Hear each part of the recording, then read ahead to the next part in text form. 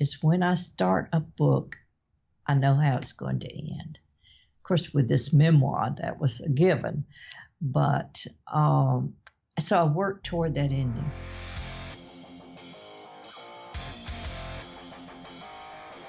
That's today's guest, Cassandra King Conroy, author of the memoir Tell Me a Story, My Life with Pat Conroy. But first, CNF, greatest podcast in the world, is sponsored by Bay Path University's MFA in Creative Nonfiction. Recent graduate Christine Brooks recalls her experience with Bay Path's MFA faculty as being, quote, filled with positive reinforcement and commitment. They have a true passion and love for their work. It shines through with every comment, every edit, and every reading assignment. The instructors are available to answer questions big and small, and it is obvious that their years of experience as writers and teachers have made a faculty that I doubt can be beat anywhere, end quote. Don't just take her word for it, man.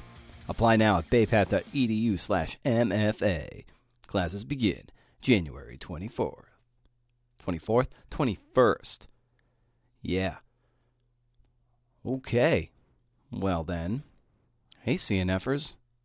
You know, to start off the month, it is NaNoWriMo for some people. I would say it's NaNoWriRiff. Don't unpack that at all. We're just finding creative ways to work in the metal. Hey CNFers, happy November. This is CNF, the Creative Nonfiction Podcast, where I talk to badass people about the art and craft of telling true stories. Glad you're here. Cassandra King Conroy is here to talk about her work. Tell Me a Story, My Life with Pat Conroy. We'll get to that soon. You eat all that candy yet? You dig into all that chocolate and peanut butter? And did you begin to question what the hell they put in that Kit Kat chocolate to make it taste so damn good? You wonder? You ever wonder that? I'm not supposed to eat that stuff for a number of reasons. There's a great blog post by Seth Godin about not eating cheap chocolate. What's it called? It said, don't buy cheap chocolate. So, in any case, it's worth the read. It might be in the monthly newsletter that went out today. Why aren't you signed up for it, man? How many times do I have to tell you? Once a month, no spam, can't beat it, right? Also, this only grows, this enterprise, this podcast, this community, it only grows on the backs of your support. Share with a friend if you think this is worth sharing, and consider leaving a review on Apple Podcasts. We'd love to have it. Thanks for all you do, and I mean that. And I gotta say something here. My friend Alex Paley, from my time in upstate New York, my time up there, and my time working with him at Fleet Feet in Albany, he died this past weekend from brain cancer. He was 33 years old, I think, maybe 34. It doesn't matter how old he is because that is way too freaking young to die, certainly in that way. And here's the thing about Alex. He was one of those people who you loved to be around. He was that guy. He was in medical school. He would have been the kind of doctor that would make you feel better just by shaking his hand. He was always smiling, always laughing, and he dies. And where's the justice? It tears me apart just thinking about it. He was a competitive runner. Like, he could win races. He was that good. And he was just, like I said, just one of those people that you loved to be around. I mean, he drove me nuts a lot of the time because he primarily sat in the back of the store watching Daily Show clips and eating pasta and laughing his ass off. He was argumentative, sometimes to the point of really annoying, but he was always a pleasure to be around. He unironically gave my wife and me Pictionary for my birthday one year. We never took it out of the shrink wrap, but we thought it was the most charming little gift ever. He helped us move from Saratoga Springs to neighboring Ballston Lake. When I was starting my baseball memoir, we joked around calling it Base Dad Ball. So it was, we just had a great relationship when we were around each other. When my first book came out, his parents came by one of my several pitifully attended book signings and bought a copy for Alex for me to sign. And I asked Alex what he thought about it, and he couldn't contain how much he didn't like it, as he laughed and bumbled his way through, saying things like, it was good. No, really, it was good. So this past Saturday, I was telling my wife as we sat in to watch Great British Baking Show, settled in to watch it, that I said that Alex would likely pass in the next week, and there was a message I had been meaning to send to him via their Caring Bridge journal. His sister was keeping a log and keeping everyone updated on his progress over the last 2 years or so. Melanie said, my wife, she said, you better send it because he could pass away tonight. So I wrote a quick message saying how much I was thinking about him, how much we loved the Pictionary, even though we never opened it. And I was still working on Base Dad Ball, and I sent it off. I don't know if he saw it or heard it, but he died about 4 hours later, a little after 3 a.m. Sunday morning Eastern. He donated that brain to science. I know that's a bummer to hear, but I felt it was worth sharing. Alex, I hope you're running without any soreness in your Achilles tendon somewhere, eating spaghetti, and laughing your ass off to Daily Show or Colbert Report. All the things that I remember you doing in the back of the office at Fleet Feet, Albany. We'll try and make do without you down here, man. Well, how do you transition off of that? Well, Cassandra King Conroy is here to talk about her writing life and her midlife marriage to the bigger-than-life writer Pat Conroy. The name of the book is Tell Me a Story. You can find out more about Cassandra at CassandraKingConroy.com. And here's my conversation. Thank you very much for listening. I think Alex would approve of this riff.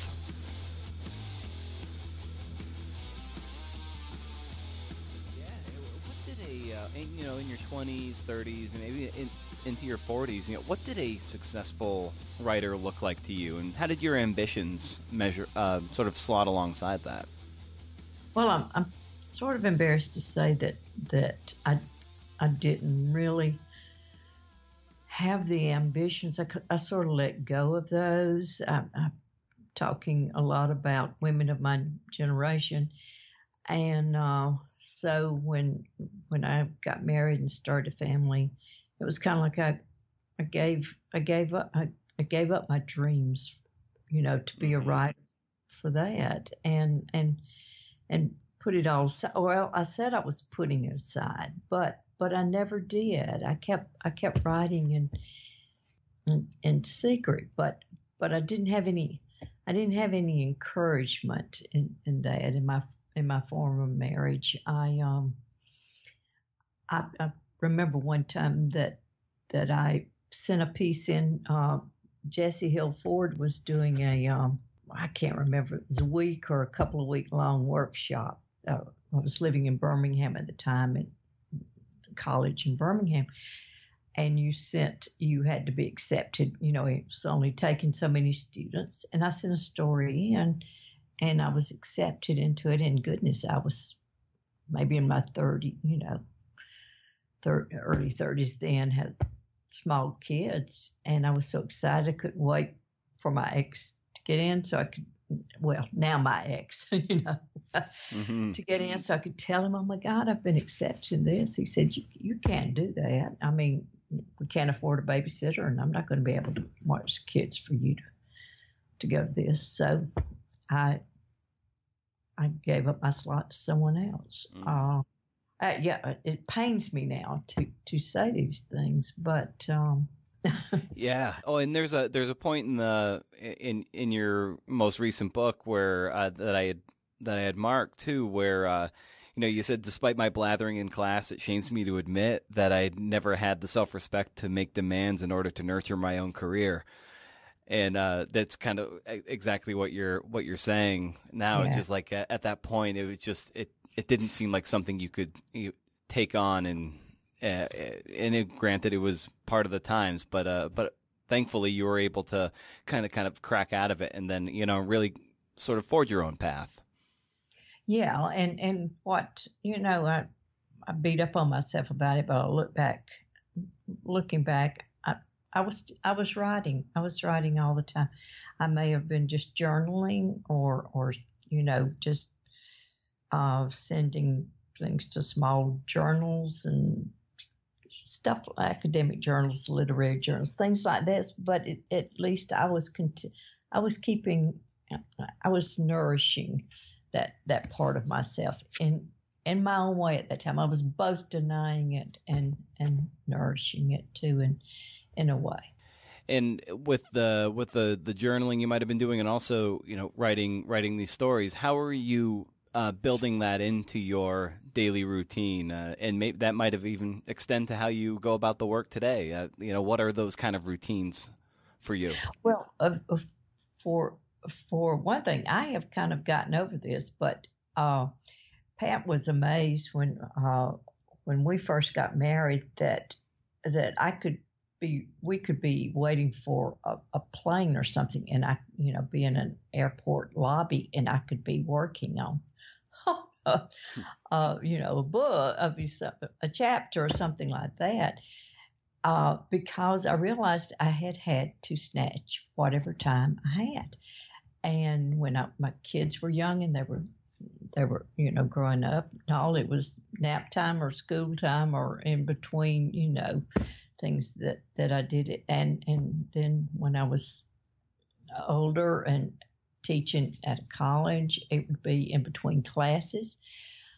I just learned to take whatever time that I could. So as a consequence, I did not need all the, have to get in my own little mood and off to myself and burn candles and, all this sort of stuff. I was glad to get whatever time I could. With respect to, you've been, primarily a novelist, and of course, Tell Me a Story is a memoir of your time with Pat Conroy. And what made you want to take on the memoir at this point? Well, Brendan, it was. I was sort of leading up to it without realizing, because actually this was before I was even with Pat. I had not written nonfiction. I did my first book, which started out to be a collection of short stories. I ended up making it into just a novella sort of thing. And so I loved it. I loved doing the novels and gave up short stories altogether.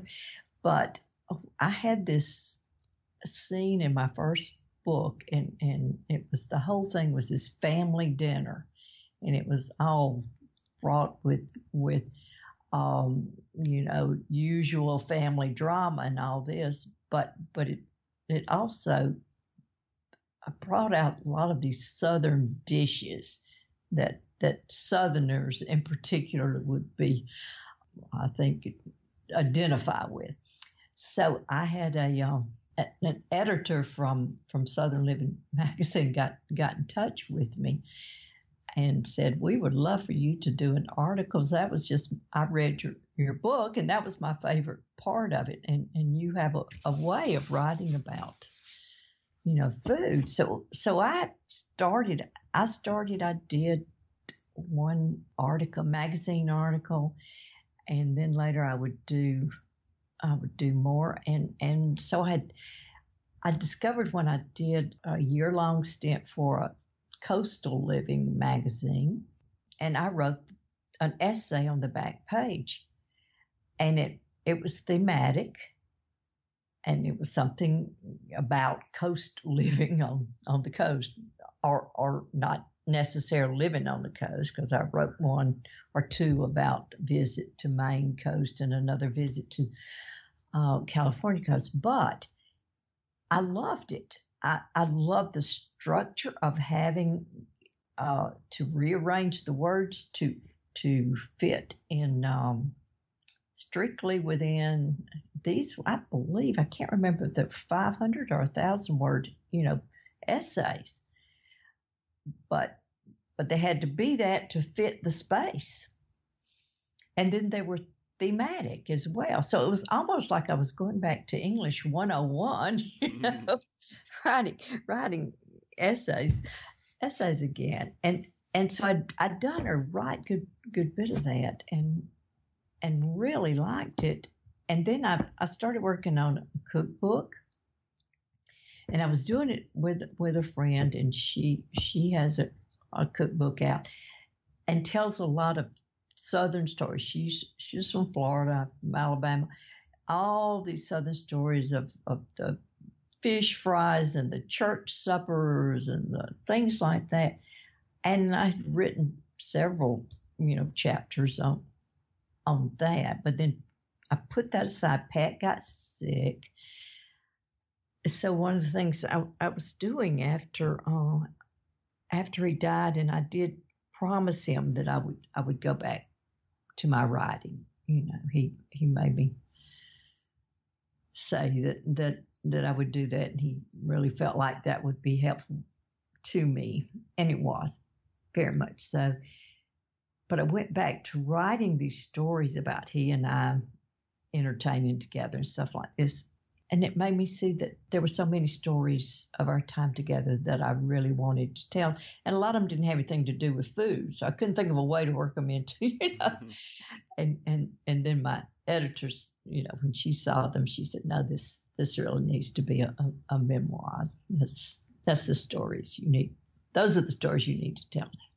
Yeah, and I think coming away from reading it, you do realize how important food and travel was to the two of you. You guys really had a great connection over good food and good like regional and geographical food, if you will. Yeah, and there's so much more I did have in there, took out to use for the cookbook when I eventually do that. So I've got a lot of cooking cooking food related kind of things. And when you approach a story of this nature, and it's still, I have to imagine it was pretty raw because Pat passed away in March 2016, and this book comes out just a little over 3 years later. So you were writing this probably in the throes of grief. So how challenging was it to approach this book given how raw that experience was? It was a lot worse than I thought it would be. I mean, I really thought a friend of ours started writing his own book about his friendship with Pat, and he kept telling me, yeah, you've got to do this. It's so therapeutic. I'm just really, kind of enjoying almost reliving these, fun times together and stuff like that. And then when I got into mine, I found that reliving those times were in a lot of ways more painful than talking about his illness and death. It's just, of course, that's because that's what you miss most. That's where the grief comes from, because when someone was very sick, like he was at the end, even though it was very, very sudden, the death is a release, and you don't want them to suffer. But then when you start thinking about these the good times, the love affair and all this stuff, and that's where the painful part really came in. Though I'm certainly not saying by any means it wasn't difficult to retell and relive through telling, the part about his sickness and all. It certainly was. Mm. Yeah. So how did you manage to generate this manuscript and in your rough early drafts? Just given how sensitive and probably how fresh those those cuts still felt. Yeah. How did you work through that? It just exactly. The only way out is through, and I would stop at times. There were even a few times where I said, okay, this is too soon. I can't do it. So maybe I should, rethink this, go back, do the little light stories in the cookbook. Or there was another novel that I've been wanting to write for a while, and I'd worked some on that. That's what I call my farm book, that if you read since you've read the memoir, you'll know Pat told me he wanted me to get back to the farm book. Mm-hmm. It's because I was I had worked some on that at a time when I was so sick of writing recipes, trying to get those into format. So I would think, I can't do this. This is ridiculous. Why did I think I could?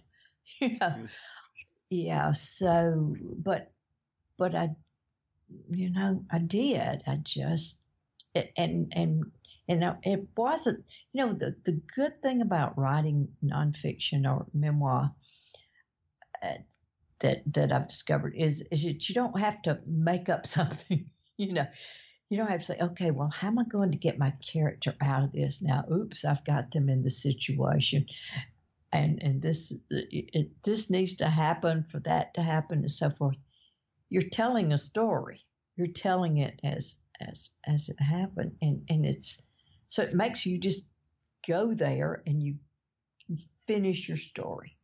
You just plunge, like plunging into a pool or something. Just go to you feel your hands on the other side of the pool. Yeah. And when you find yourself in the middle of drafts, whether that's a novel or this memoir, it's when you're, the sort of honeymoon period of like, oh, this is going to be a great idea. This is something I really want to pursue. When that kind of wears off and you're right in the middle and you're pretty far away from the end too. What is the nature of how you approach the ugly middle of drafts when you just want to abandon, go to something new, but you got to soldier on? You got to do it. You got yourself in there now.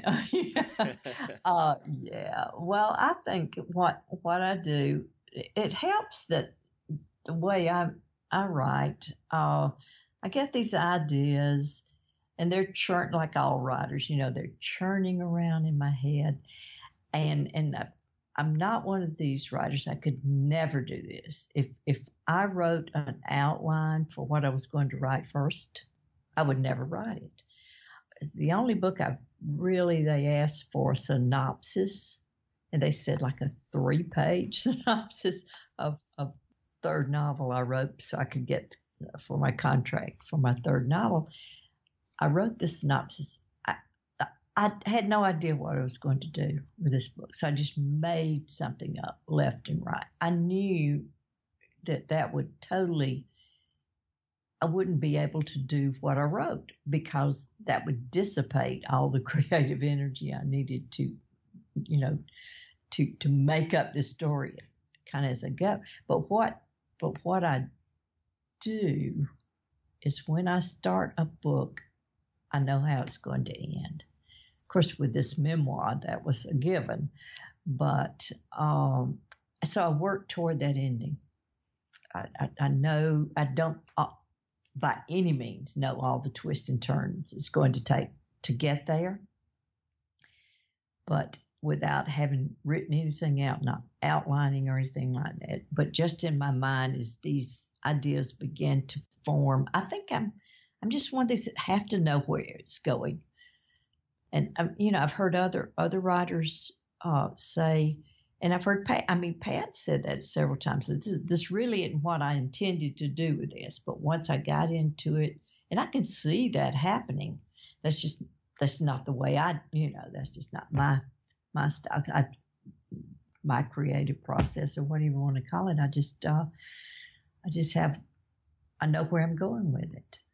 Yeah, I think I need a lighthouse to aim at.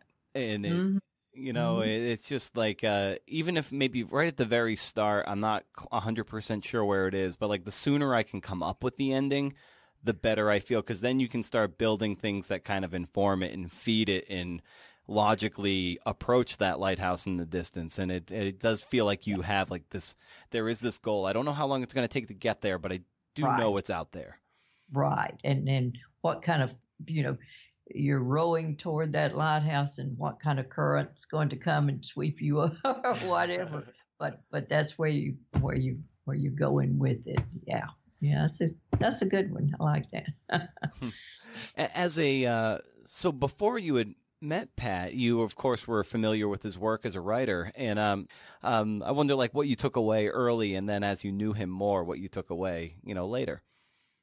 Well, I think when I first read him, it was sort of the reason that I had to name the book what I called. The title was never in question to me. Tell me a story, because I was really taken with the way he could tell a story. It just all these twists and turns his stories would take, and he would keep you turning pages and in a most enjoyable way. Even if it was not particularly an enjoyable story, you were into it. You were caught in, and like with the Lords of Discipline, for example, I thought that was beautifully crafted. He had the mystery, the whole unveiling of his secret society, and all the little things that went on with that. So I had always thought, though I tried to pretend otherwise at points in my education when I was coming along, and people would admire writers that I didn't particularly admire because nothing happened in their books.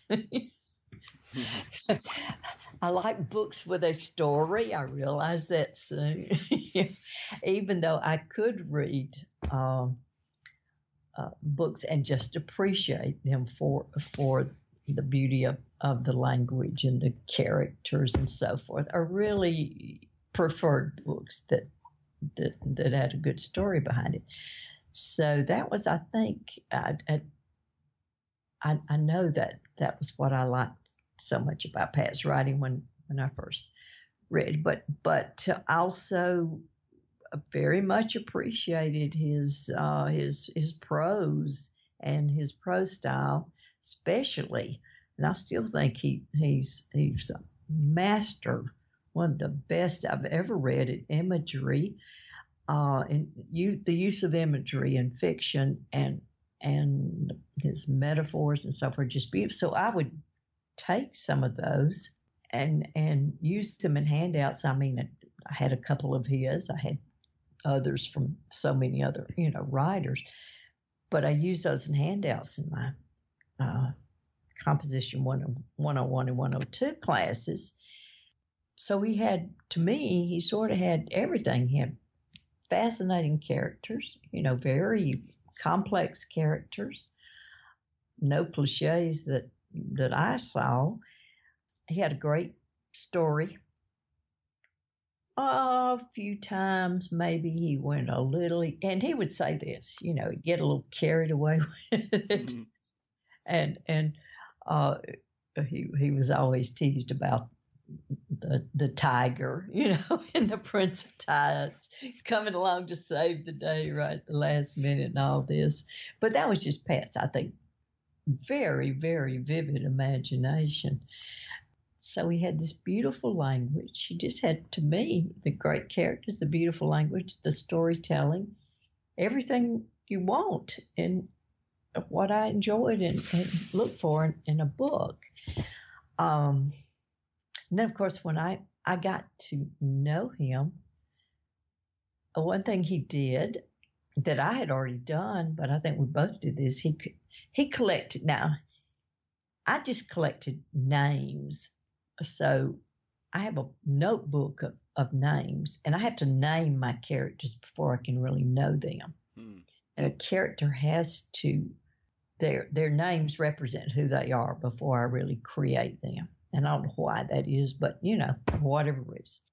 So Pat did that, but he did something else that I did some of later, not to the extent that he did. He also collected words that he liked. And he had long list that he would make of words that would inspire him to think of an image or whatever. So I like that. It's kind of like a butterfly net, just like catching words, catching ideas that strike your fancy, so you can use them for later. Yeah. So observed his doing that. He created like me. He didn't outline or anything. So good Lord, the opposite, I guess. Nan Talese, his editor, would certainly say, because now I don't think this is true. I recently heard someone give a talk on beach music and said that it was 2,000 handwritten pages. I'm pretty sure it was something like 1,200 handwritten pages. But so much. I mean, he did so much more than needed to do. So he always had so many subplots, and the main plot, but then all the subplots, and is that he, like I do, had these things thought out in his head. So he wrote by hand. Yeah. So I was talking about the handwritten pages, but he didn't start over a lot. I mean, when he started writing, he would sit and, I mean, that's what I love about writing on a computer. I used to write by hand too, but once I got on the computer and I could just hit that back, and rewrite something didn't sound right when I wrote it. But by the time Pat put pen to paper, he had worked it out in his mind. And I thought that was pretty fascinating too, because it's hard to write by hand now when you're not used to it, especially. Even if I write a thank you note and stuff now, it's so different than composing it on the computer. And so it was literally laborious. I was about to say laborious, but I believe that's laborious for him to physically to write these things. And it took him so long. I mean, it took him years to write a book.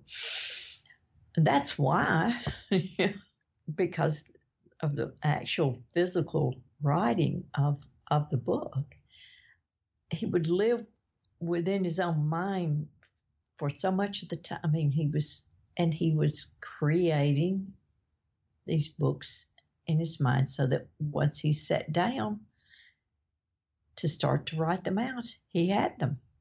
Yeah, I love that it's kind of like this kind of ongoing, process. Writers are kind of always writing, even if they're not at their computer, right? Yeah. And exactly. And I think a really poignant part in the book too is when I'm thinking it must have been in Fripp Island at the house there where you finally had your own, to use Virginia Woolf's term, a place to call your own or a room to call your own. That was a very poignant part. Like, how important was that for you to finally have this place, your own turf to call your own, so you could approach your work, and have your own space? It was actually of major importance to me that I did not realize it at the time, and hadn't realized how that important that would be to anyone, because up until then I had always, just whatever place I could grab, that was my writing space. So when Pat asked me about, well, what was your writing room like? Because you had lived I had lived in so many different, houses going around. My ex was sort of sent from one place to the next every 4 years, and I said, well, I never had one. I mean, if we had an office in the house, it would be for him, and even with him not being there in the day, it would not occur to me to go in there to work. And he was determined. He said, well, you're going to have your own writing space. And it really made a tremendous difference, because and that's why I was saying earlier, I'm sort of spoiled now, because I used to have to try to write it despite all the distractions. And so consequently, I was not very prolific. But once I was able to do this without the distractions, it just all came pouring out. Mm. And what's the routine by which you try to, thread your writing practice in around your day? What's the discipline look like? And, maybe how do you warm up to it? And so, I think routines are important. So I wonder how you have cultivated your own sense of practice around this. Well, that was another thing I was going to say about writing an article. I think I left this out. We certainly have deadlines with book, but writing magazine articles, you definitely have a deadline. And if you miss it, you miss. Especially if you're writing some seasonal something, you miss it for a year or whatever. So I usually self-impose some deadlines on myself.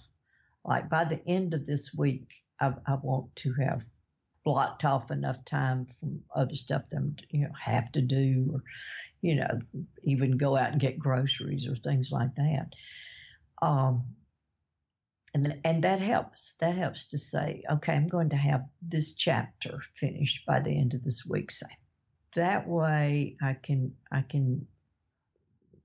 sort of divvy up my time on a daily basis of what I can do, what I can't do.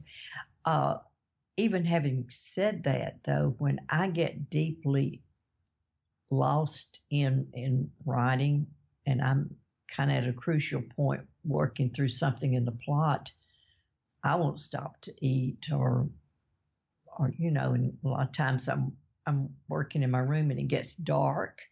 Yeah. I might get up to get a glass of wine, but it's coming back to, oh goodness, I've got to go out and I've got to water the plants. I got to bring in the bird feeder, things like this. I don't. I will literally lose myself in what I'm doing, but that's not my preferred way to do it. I really like to have some self-imposed deadlines and work toward those. And something I liked from the memoir too was when towards the end, but it actually crops up through is how kind of excited Pat would be to read a new writer, maybe someone who didn't have as big a writer celebrity, if you will, but he would just be like, oh, this is great. And I loved that celebratory nature, and I wonder, just even for you too, how important is that for a writer to be to take someone else's win and make it your own versus being jealous and competitive?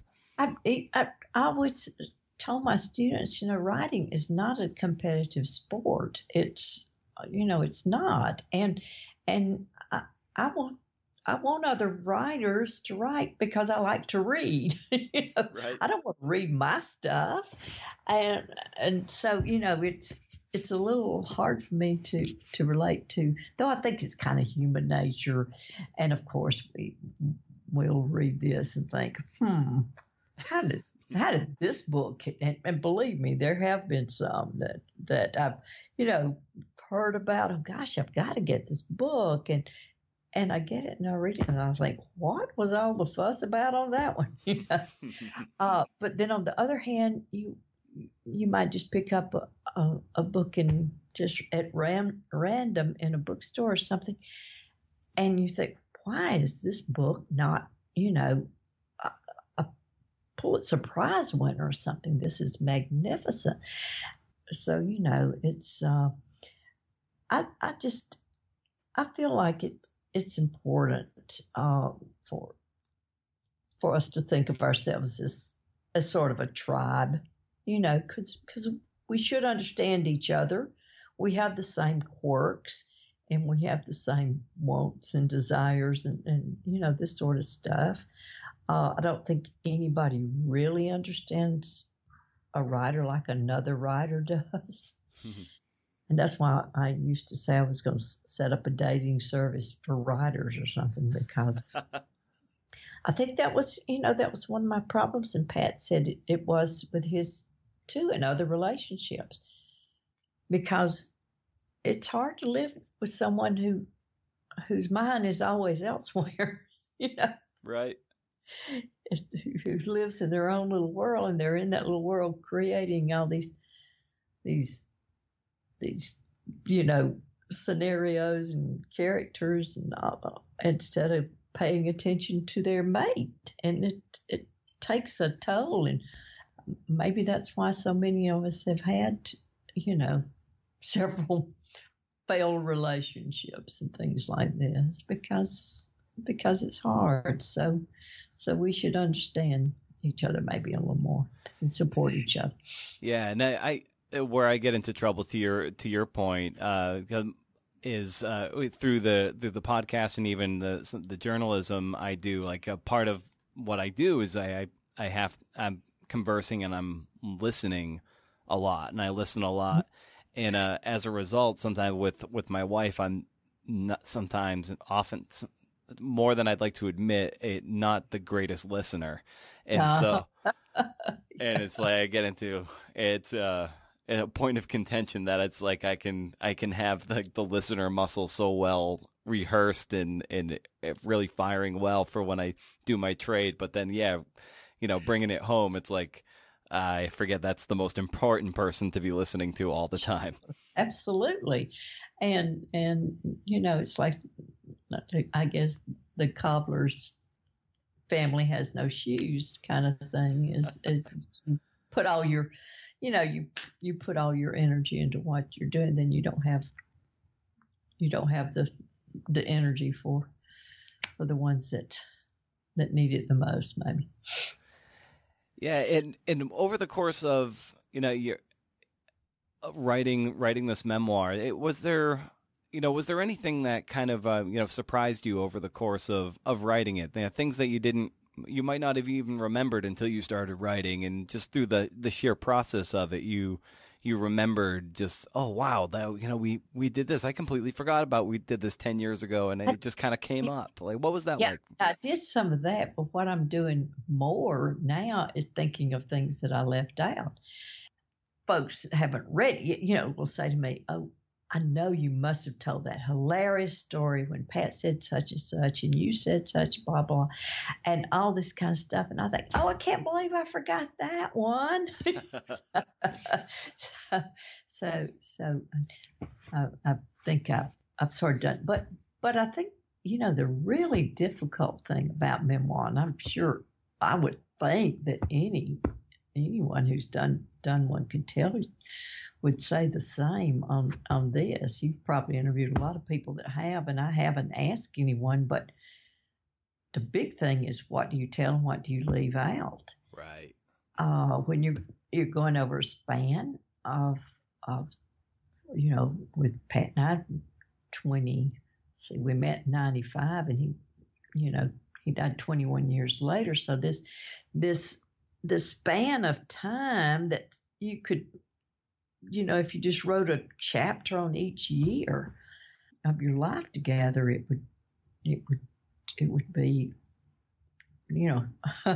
volumes or whatever.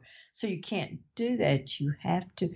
And what makes some things more important than others in your life, or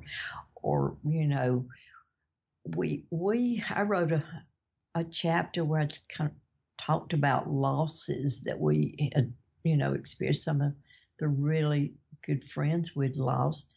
That wasn't everyone, and I'm not even sure why I didn't try to have everyone in there. I mean, we lost 2 or 3 other friends. We had very good friends who lost a child, and that just affected all of us, and this sort of stuff. And I didn't write about that. So that's one of the things that fascinated me about memoir, and without having, you do have sort of a chronological, of course. If you're writing about a marriage, or your childhood or anything like that, you've got the chronological order that you're going in. But what you include in that, and what's left out, and the conscious choice, or sometimes the not even conscious choice to do, is just sort of seems that should be the next thing, even though looking back on it may not have been one of the most significant things that happened during your lives together. I don't know. It was that to me was a really fascinating part of the process. What were some of the most difficult decisions in how you wrote about your marriage over, the 20 years or so? That's ultimately you had various visions that you could have, or things you could have told, and everything's a decision. And so I wonder what were some of those hard decisions for you? Yeah, well, and they were, and part of that hard decisions is also about what you include. How much did I want to say, for example, about Pat's drinking? Mm-hmm. It was a problem. There's no, he talked about it. I'm not outing, him or anything like that as having had a drinking problem. But I didn't want to make that like a major focus of the book or anything, because it wasn't really, and it was definitely a problem. It was definitely, a big factor with his health and during the years that we were together. But on the other hand, it was not the whole story. It was not the story of while there have been books I know, written about substance abuse and addiction and things like that, where that is the focus of the book. So I had those kind of things, and then I'm a very private person, and I had not written much about myself. I'd done more so recently. I've written like 3 or 4, maybe 4 or 5 essays for anthologies, and one on women and faith and spiritual development, and these sorts of things that I had begun to talk about, my depression and things like this that I've never written or talked about much before. So it was, for me, that did not come naturally. Mm. That did not come naturally at all. That was a struggle, and that was one of the things that my editor had me go back and say, I'm not really getting here. You allude to some problems in your earlier, marriage with your search for your own identity and all this, but you're still being evasive about it, and having to open up more than I'm comfortable doing. I think the great undercurrent of this book too is that it was kind of an ode to a second act, or even a third act, a midlife act, where a lot of people might resign themselves to, well, this is what my life was for 50 years. I'm just going to ride this out. But in so many ways, like, you guys met in your 50s and had a great pairing at a great sort of watershed moment in your lives. So I think this really speaks to, you can still write your story even if it feels like it's getting a later start. Yeah, that I saw that as an important talking point of the book too, in that so many people have, later life marriages, or even take on a new career, or totally just changes, decide that they've been in a rut for a long time, and they're going to go backpacking, in Europe or whatever they did do in their youth, or start a whole, just leave them a family behind and start a whole new relationship. Things like that. I think that this is not at all uncommon. It's something so many folks can relate to. So many readers have done that, and with my experience, this happened at a time in my life that I was pretty, I had a pretty devastating, breakup. Pat had an even more traumatic one than I had, but we were both at that point where I was a little ahead of him.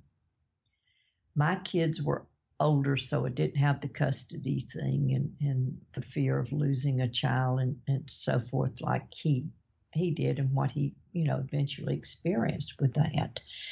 But it for both of us, I think it was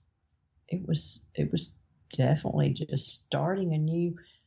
Or I felt like, and I know he must have too, what am I doing? I've messed up other relationships have caused myself, my family, I've brought kids into the world that I've caused pain and upheaval, and I don't feel like I'm there for them, blah, blah, blah.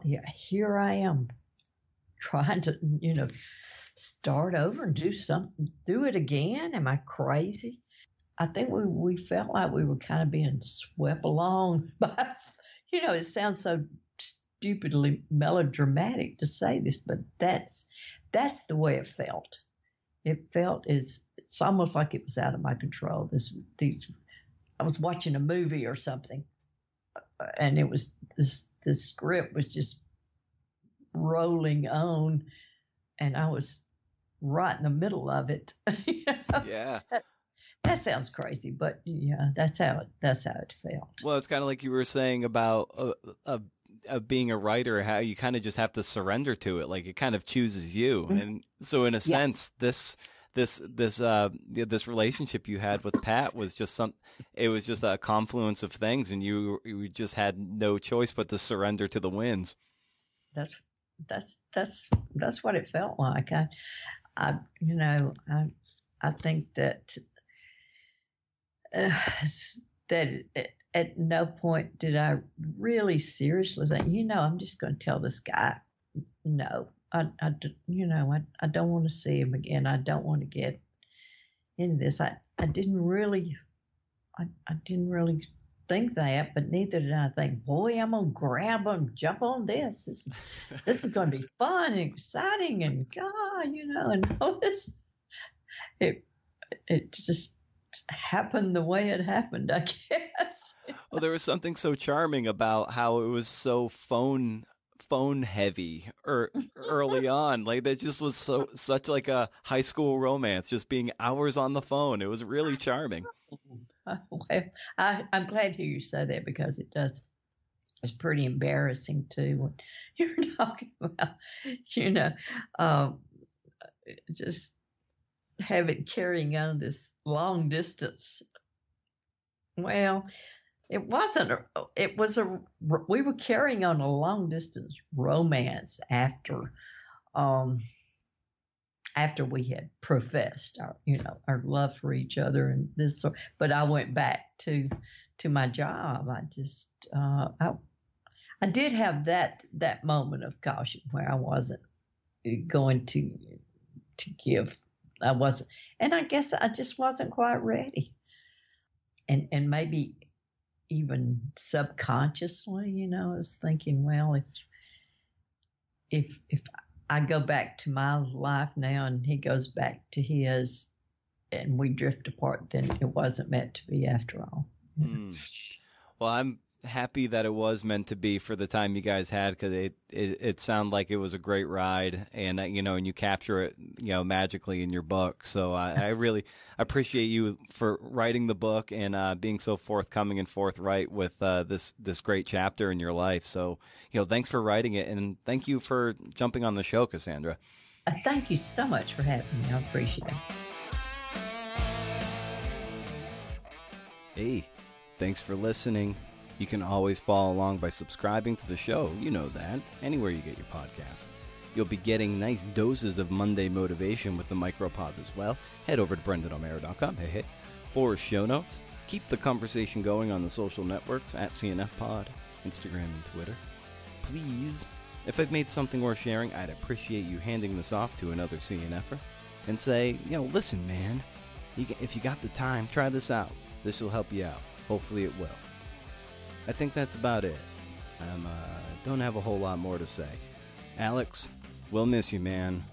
Hope you're running and eating and playing Pictionary somewhere. I don't think anybody else would get more of a kick out of my send-off to this podcast than you, Alex. So remember, if you can do, interview. See ya.